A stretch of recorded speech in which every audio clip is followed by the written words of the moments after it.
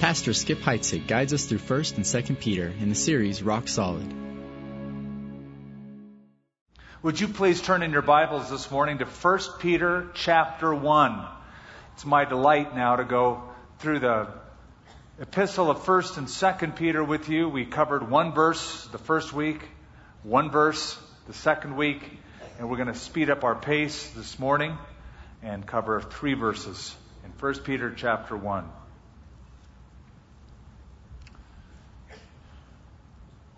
Father, before we begin, we always feel the need that we should check in with you, since you are the author, ultimately, of the Scriptures. You inspired Peter to write what he wrote. He was carried along, his own words, by the Holy Spirit.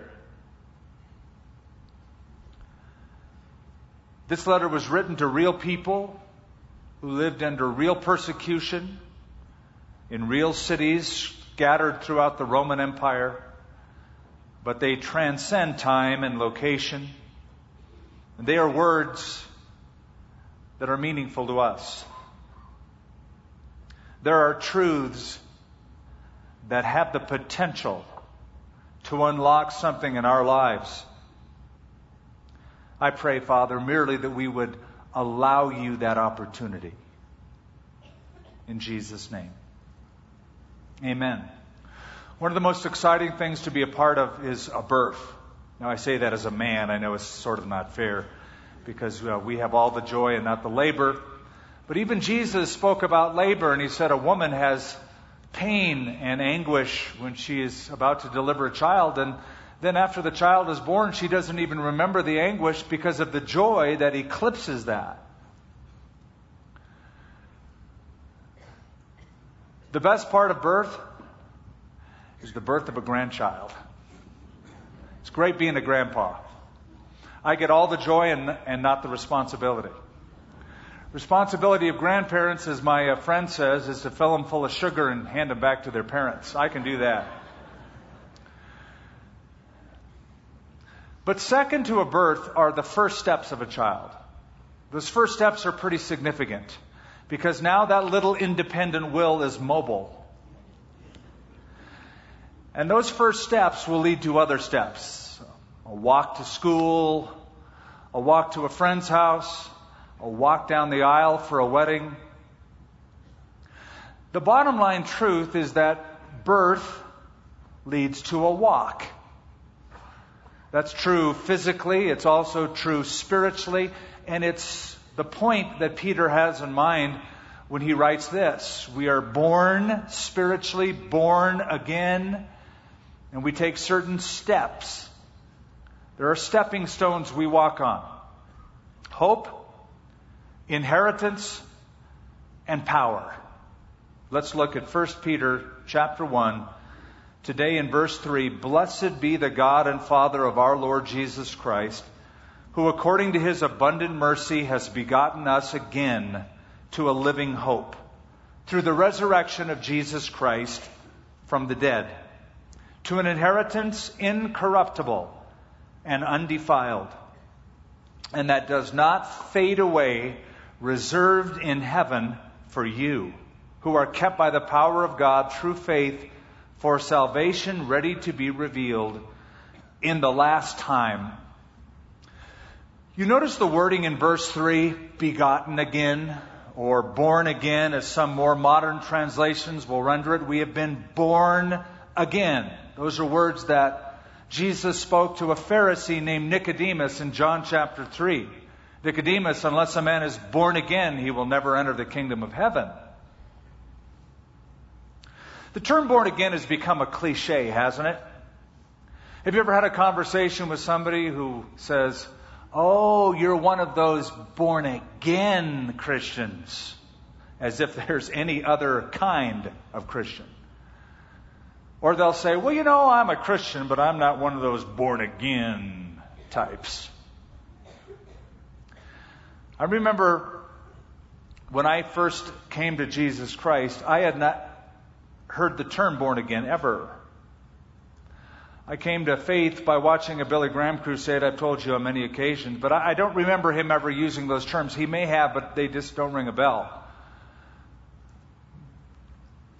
But I remember how I felt when I gave my life to Christ and I was trying to describe to friends and family what it was like. I was searching for some description of what had gone on inside of me.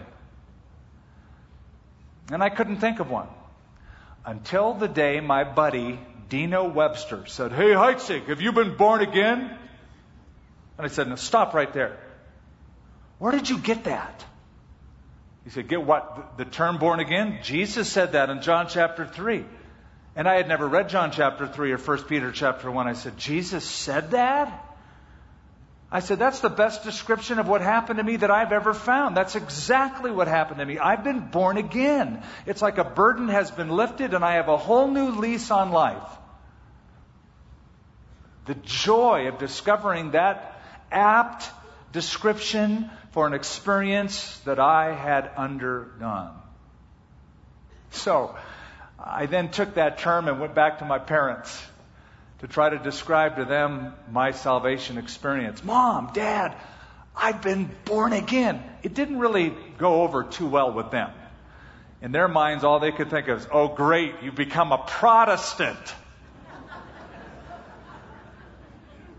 What does it mean to be born again? Does it mean to have a religious bent or a spiritual side of your personality?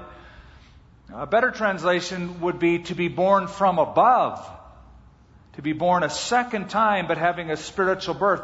A transformation that occurs on the inside and works its way out. And so Peter uses that term here, begotten again, transformed from the inside out. Why a new birth? Why is it called that? Because a new birth is the entrance to new life. And when a person has new life, saved, born again, when a person has new life, there are certain steps that person will take. And what Peter would say here is that the new birth is a step towards hope, the new birth is a step toward inheritance, and the new birth is a step toward power. That occupies verse 3, 4, and 5. Let's look at that one verse at a time. Verse 3, and the first step, hope. "Blessed be the God and Father," he writes, "of our Lord Jesus Christ, who according to his abundant mercy has begotten us again to a living hope through the resurrection of Jesus Christ from the dead."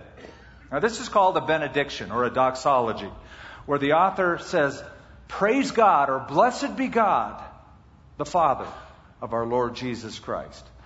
Peter, after giving a couple verses of introduction, is simply saying, "I praise God for his plan in saving people." And his plan includes a changed life on earth, an inheritance in heaven, and security until we get there. That's essentially what he's saying. And all of that is summed up by the phrase, living hope. That's a living hope. There's one thing that Christians have in abundance is hope. We have hope. And unbelievers, they don't. They are without hope. Ephesians chapter 2, verse 12, "In those days you were living apart from Jesus Christ. You lived in this world without God and without hope." And I've got to tell you something. There's one thing the world desperately needs, and that is hope. And they ought to be able to see hope in us. And I'll tell you where you really see the difference. A funeral. There's a lot of places that you can sort of put masks on and go through and everything's cool and you're as cool as the next person. But at a funeral, that does not happen. And when it's a funeral of a believer, somebody who trusted in Christ, and that funeral is filled with those who knew that that person trusted in Christ, there's sorrow, but there's also hope. And so even Paul says, when we sorrow, we don't sorrow like those who have no hope. It's sorrowful, but it's hopeful. But on the other hand, the funeral of an unbeliever, that person did not know Christ, and those people know that he didn't know Christ, or they don't know Christ. There is an abject sense of hopelessness. that fills that room. One research group from New York made a statement in an article I read. Most Americans are unhappy with their lives. Can you imagine? Americans. All of the creature comforts that we have, and yet to make the statement that most Americans are unhappy with their lives. And the article went on to describe especially their job, their work. They don't have the sense of purpose in what they do. I think it was Henry David Thoreau who once wrote, most men lead lives of quiet desperation. That might even describe some of you. It starts when we're young. And you start asking questions like, so what is the purpose of life? Where is this all going? Listen to a letter from a 17-year-old girl to a magazine. Here's just a snippet of it. I'm 17 years old, and I'm pessimistic about my future. The whole world is so messed up. Just look at the news. Our whole generation needs help. We have nothing to grasp, no one to believe in, no one to trust in but ourselves. Now that girl is desperately looking for hope. She can't find it. She does not know why she's living on this earth without Christ, without hope.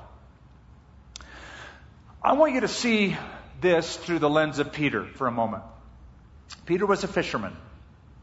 He had a pretty routine life in Capernaum. He'd get up early in the morning, go fishing on the lake, come back midday, hang out, go back out in the afternoon, the evening when it was dusk, go fishing, come back home, have a meal probably with his family, go to bed, get up the next day, go fishing. I know some of you guys are thinking, come on, that's like heaven. Not when it's your job, it's not. Anything can become monotonous and can become routine, and life is filled with that kind of monotony, is it not? Just routine. If you're a business person, you get up early, go to work, come home tired, have a meal with your family, go to bed, get up, go to work, and that just happens. You have 2 days off a week, maybe 2 weeks off a year for vacation, maybe. And that's just a whole life. Or if you're a housewife and you put the dirty clothes in the laundry and wash it and fold it and cook and change diapers and do it every single day. And perhaps Peter, living as a fisherman on the shores of Galilee, fishing every day, having his little life, day in and day out, was thinking, is this all there is to life? It was sort of boring. It was sort of monotonous. It was sort of hopeless. Until one day, when a man named Jesus walked into his life. And he said, follow me, and I will make you become fishers of men. And something was birthed inside of Peter called hope. Now he had a cause. Now he had a purpose greater than himself that elevated his life, elevated his thinking. Life wasn't monotonous anymore. It was exciting. It was filled with hope. By the way, it's not just the people who work day in and day out that feel that monotony. Did you know that the wealthiest, most powerful people in the world also feel that sense of boredom? Solomon is the best example I know. He wrote a whole book on it. He opens up the book. This is how he starts it. Vanity of vanities, all is vanity. Means futility, means emptiness. He writes, what profit has a man from all of his labor which he toils under the sun? Did you know that America has the greatest number of artificial amusements of any country on earth? And yet our per capita boredom rate is the highest in the world? We are a bored culture. How many times, parents, have you heard teenagers who go, I'm bored. It's boring here.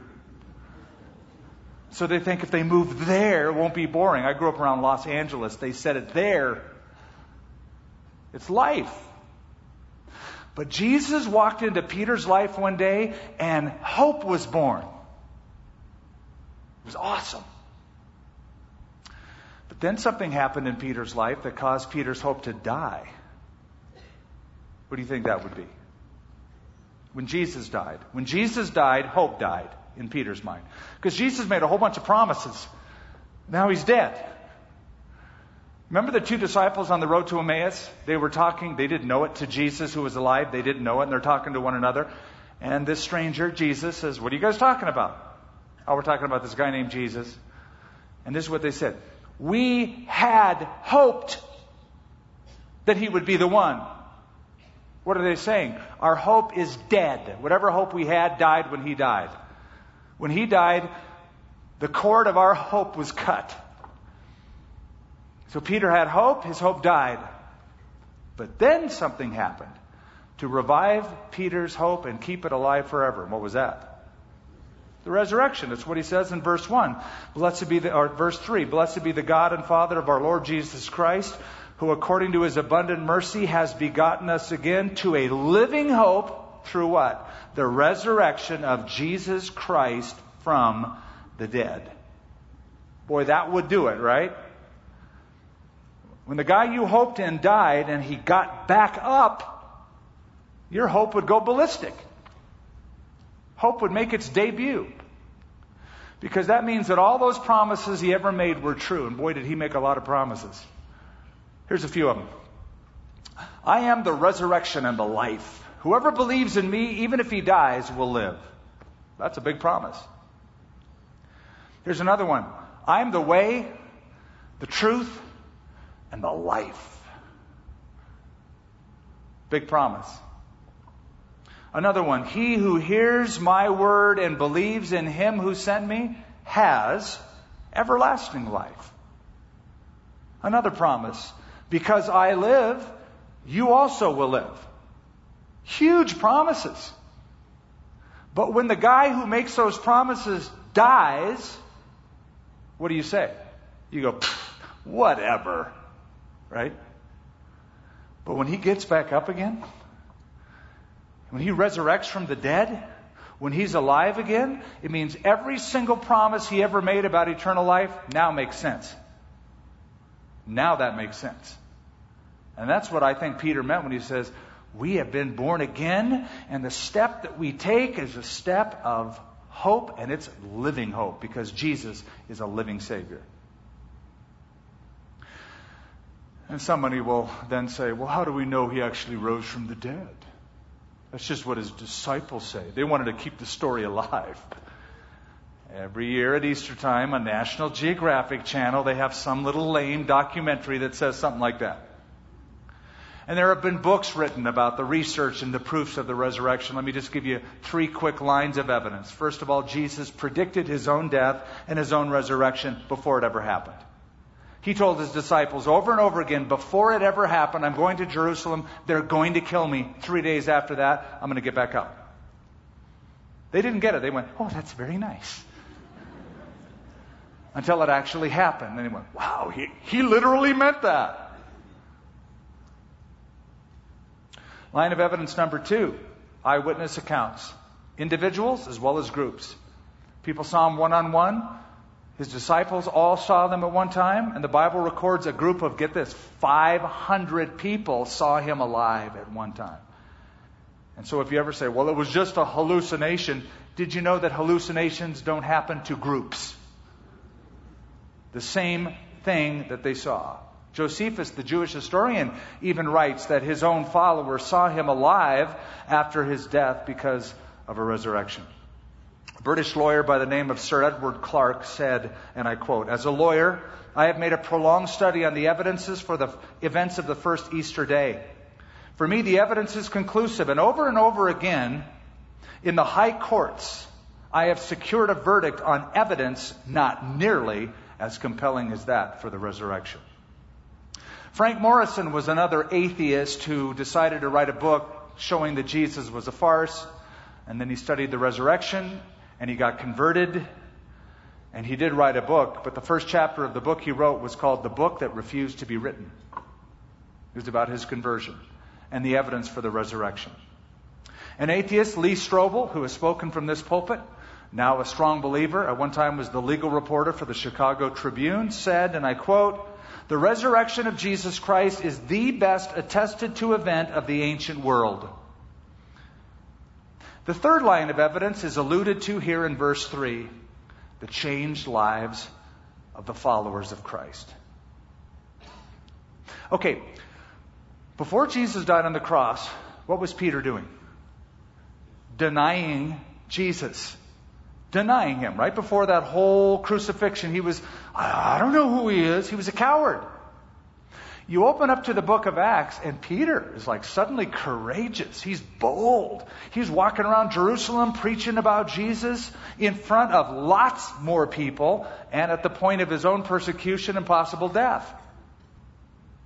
What is it that could turn a coward like Peter into a courageous preacher? The resurrection. That's called a living hope. So the new birth is a step toward hope, and our hope is a living hope.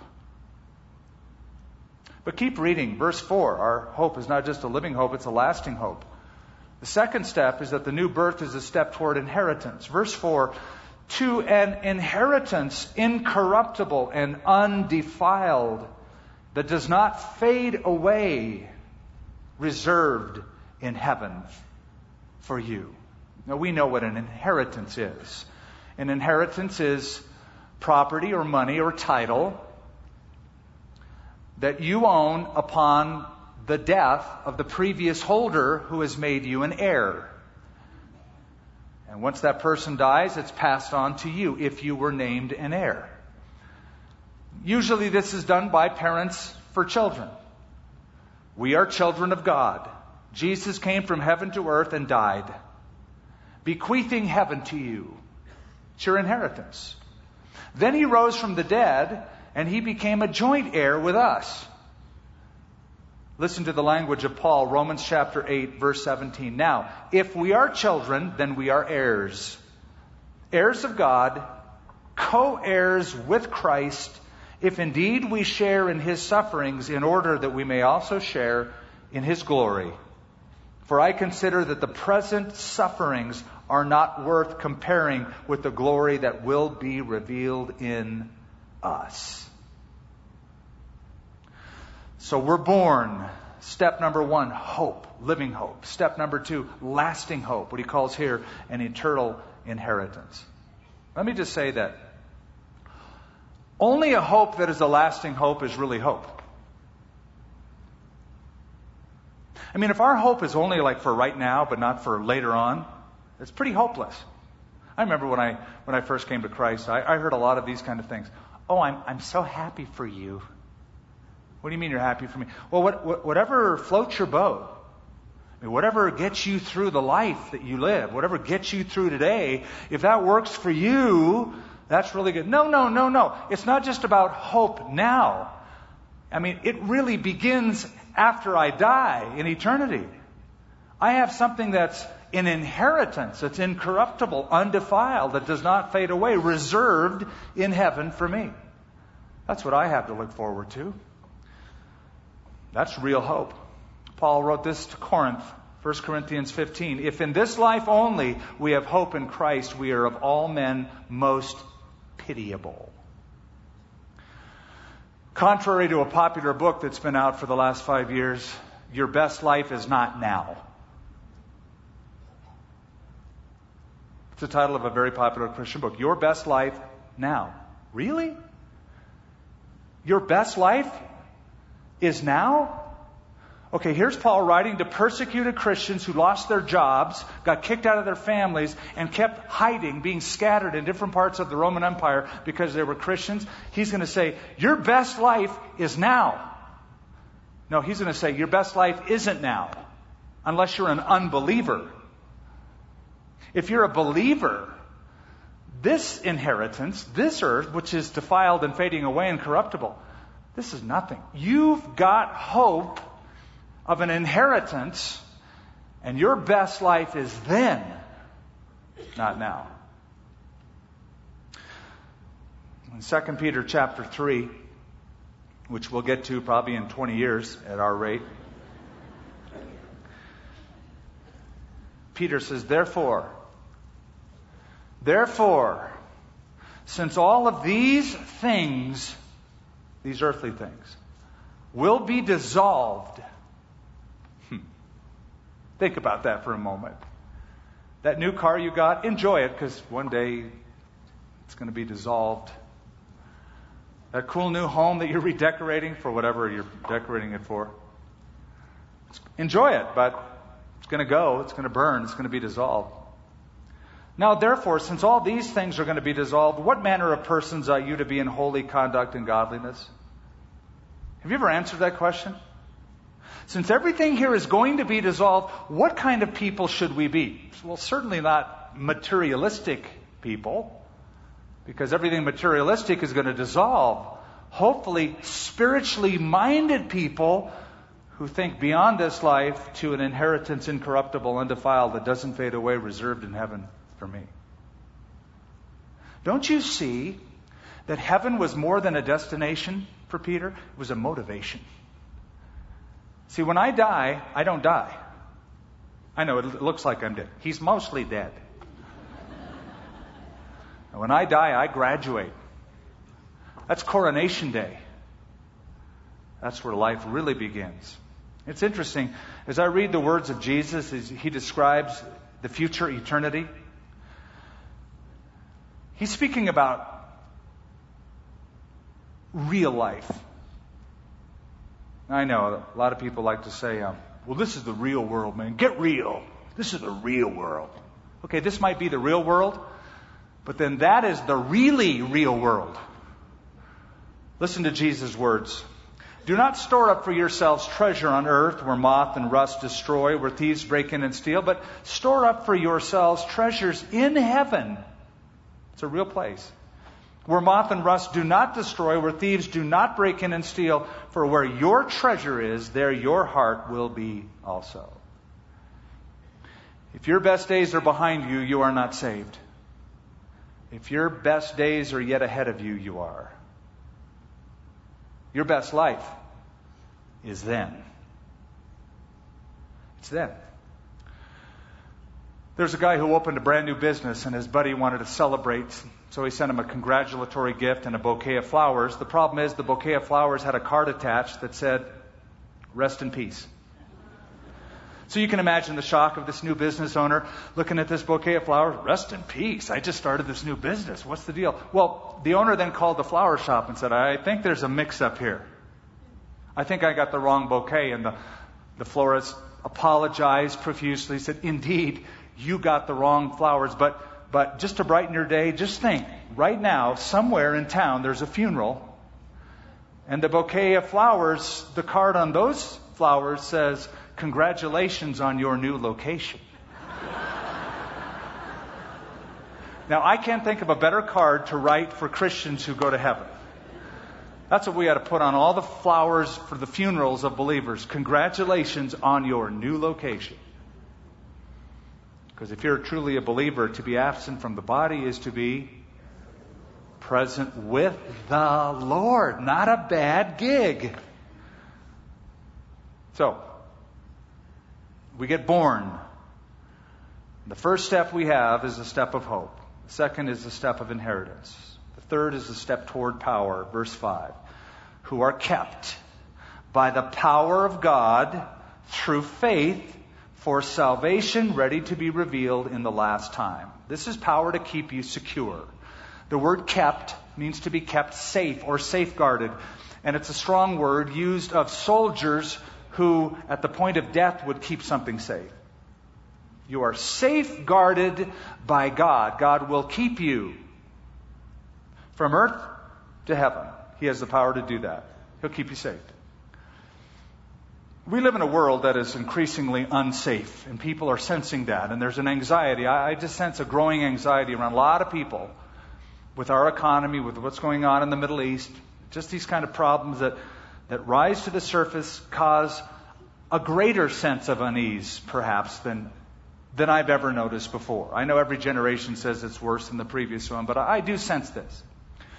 There's a woman who sensed this, and she was worried about the growing crime rate and her own safety, so she went and took a course, one of those concealed carry courses, and got her permit and bought a handgun, carried it around in her purse, loaded, and nothing happened for 5 months.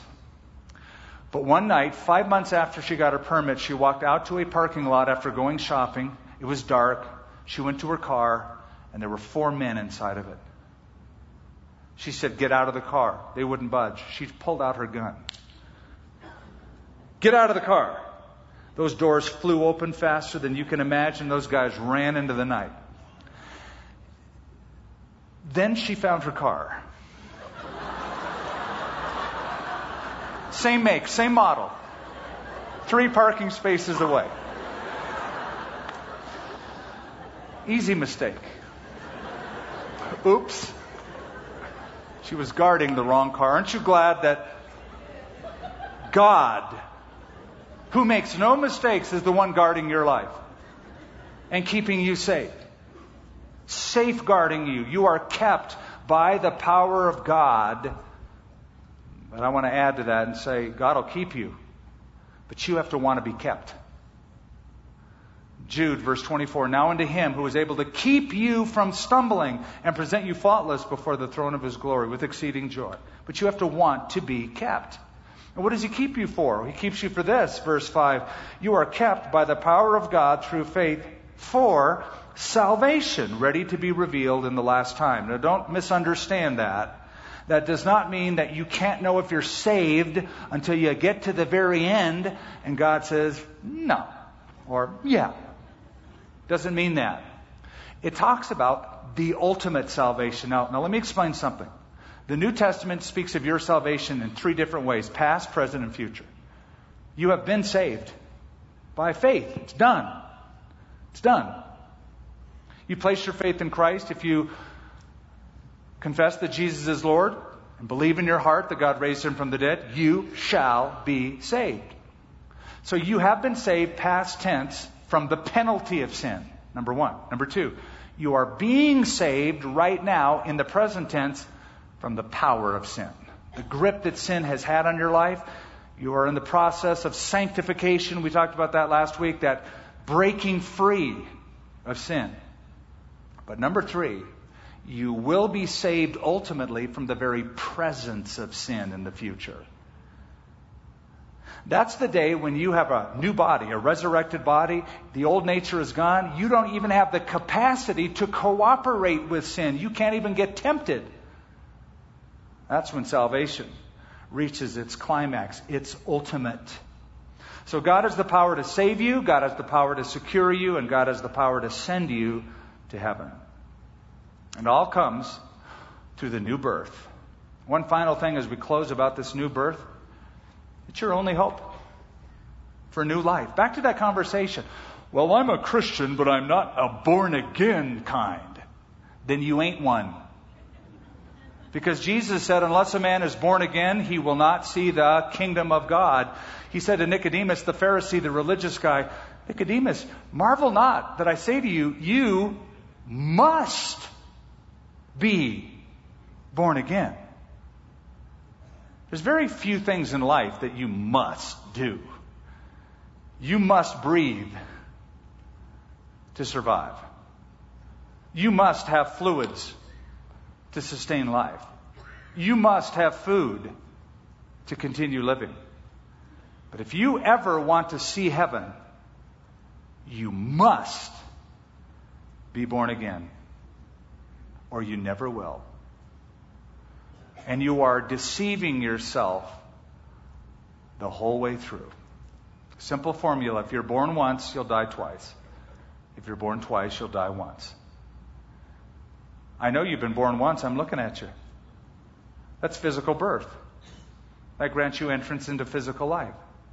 But Jesus said a man must be born a second time from above. Again, begotten again. That's spiritual birth.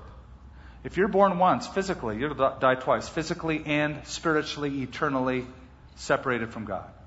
But if you're born twice, physically, spiritually born again, you'll only die once. You'll only die physically, but never spiritually, so that when you die, we can truly say, congratulations on your new location. That's the formula. Verse 3 underscores really how it all is possible. We close on this note. Blessed be the God and Father of our Lord Jesus Christ. Here it is. Who according to his abundant, what? Mercy. has begotten us again. Mercy. Mercy is God not giving you what you deserve. Never ask God to give you what you deserve. Can you see what a bad prayer that would be? God, I want you to give me what I deserve. You're gone. God's mercy is abundant. I love the verse that says God's mercies are new every morning. Because I use them all up. I need a whole new batch every day. By God's mercy, you can have life. Do you need that mercy? Some of you need a second chance. Or maybe a third chance. Or a fourth chance. After the Civil War, Abraham Lincoln was asked how he would treat the rebellious Southerners who returned. He answered, I will treat them as if they've never been away. You come to Jesus Christ, He will treat you like you never were away from Him. He'll give you the full privileges of sonship, son or daughter, and make you an heir and a joint heir with His Son. He'll treat you like His Son, Jesus Christ. That's mercy. And it's abundant. Oh, Father, we close on that note and we pray, Father, for every one of us. We who have been born into a hope that is alive as Jesus who rose from the dead. A hope that is as lasting as the inheritance that you have given to us. And the power that you exert for us to keep us until we enjoy that inheritance in the future. Lord, thank you. It is such a package deal. And it can really only be described as new birth, new life, real life. The really real world. Lord, I pray for those who may not know you today or need to come back to you today.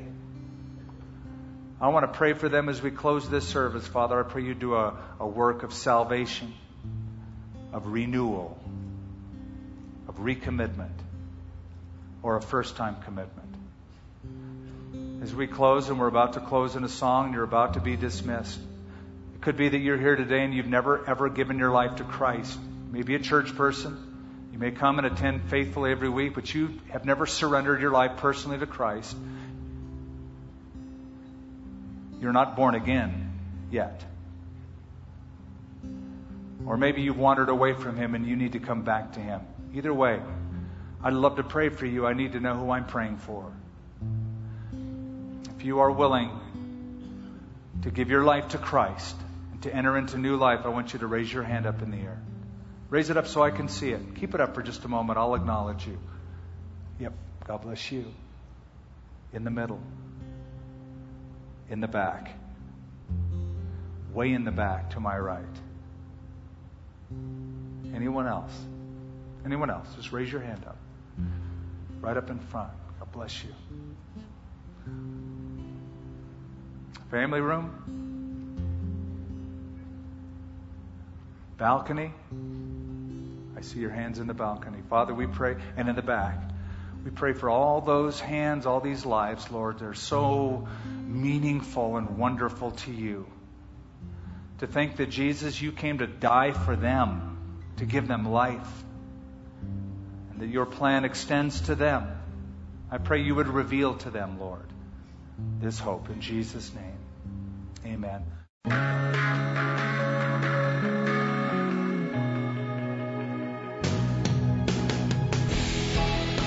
For more resources from Calvary Albuquerque and Skip Heitzig, visit calvaryabq.org.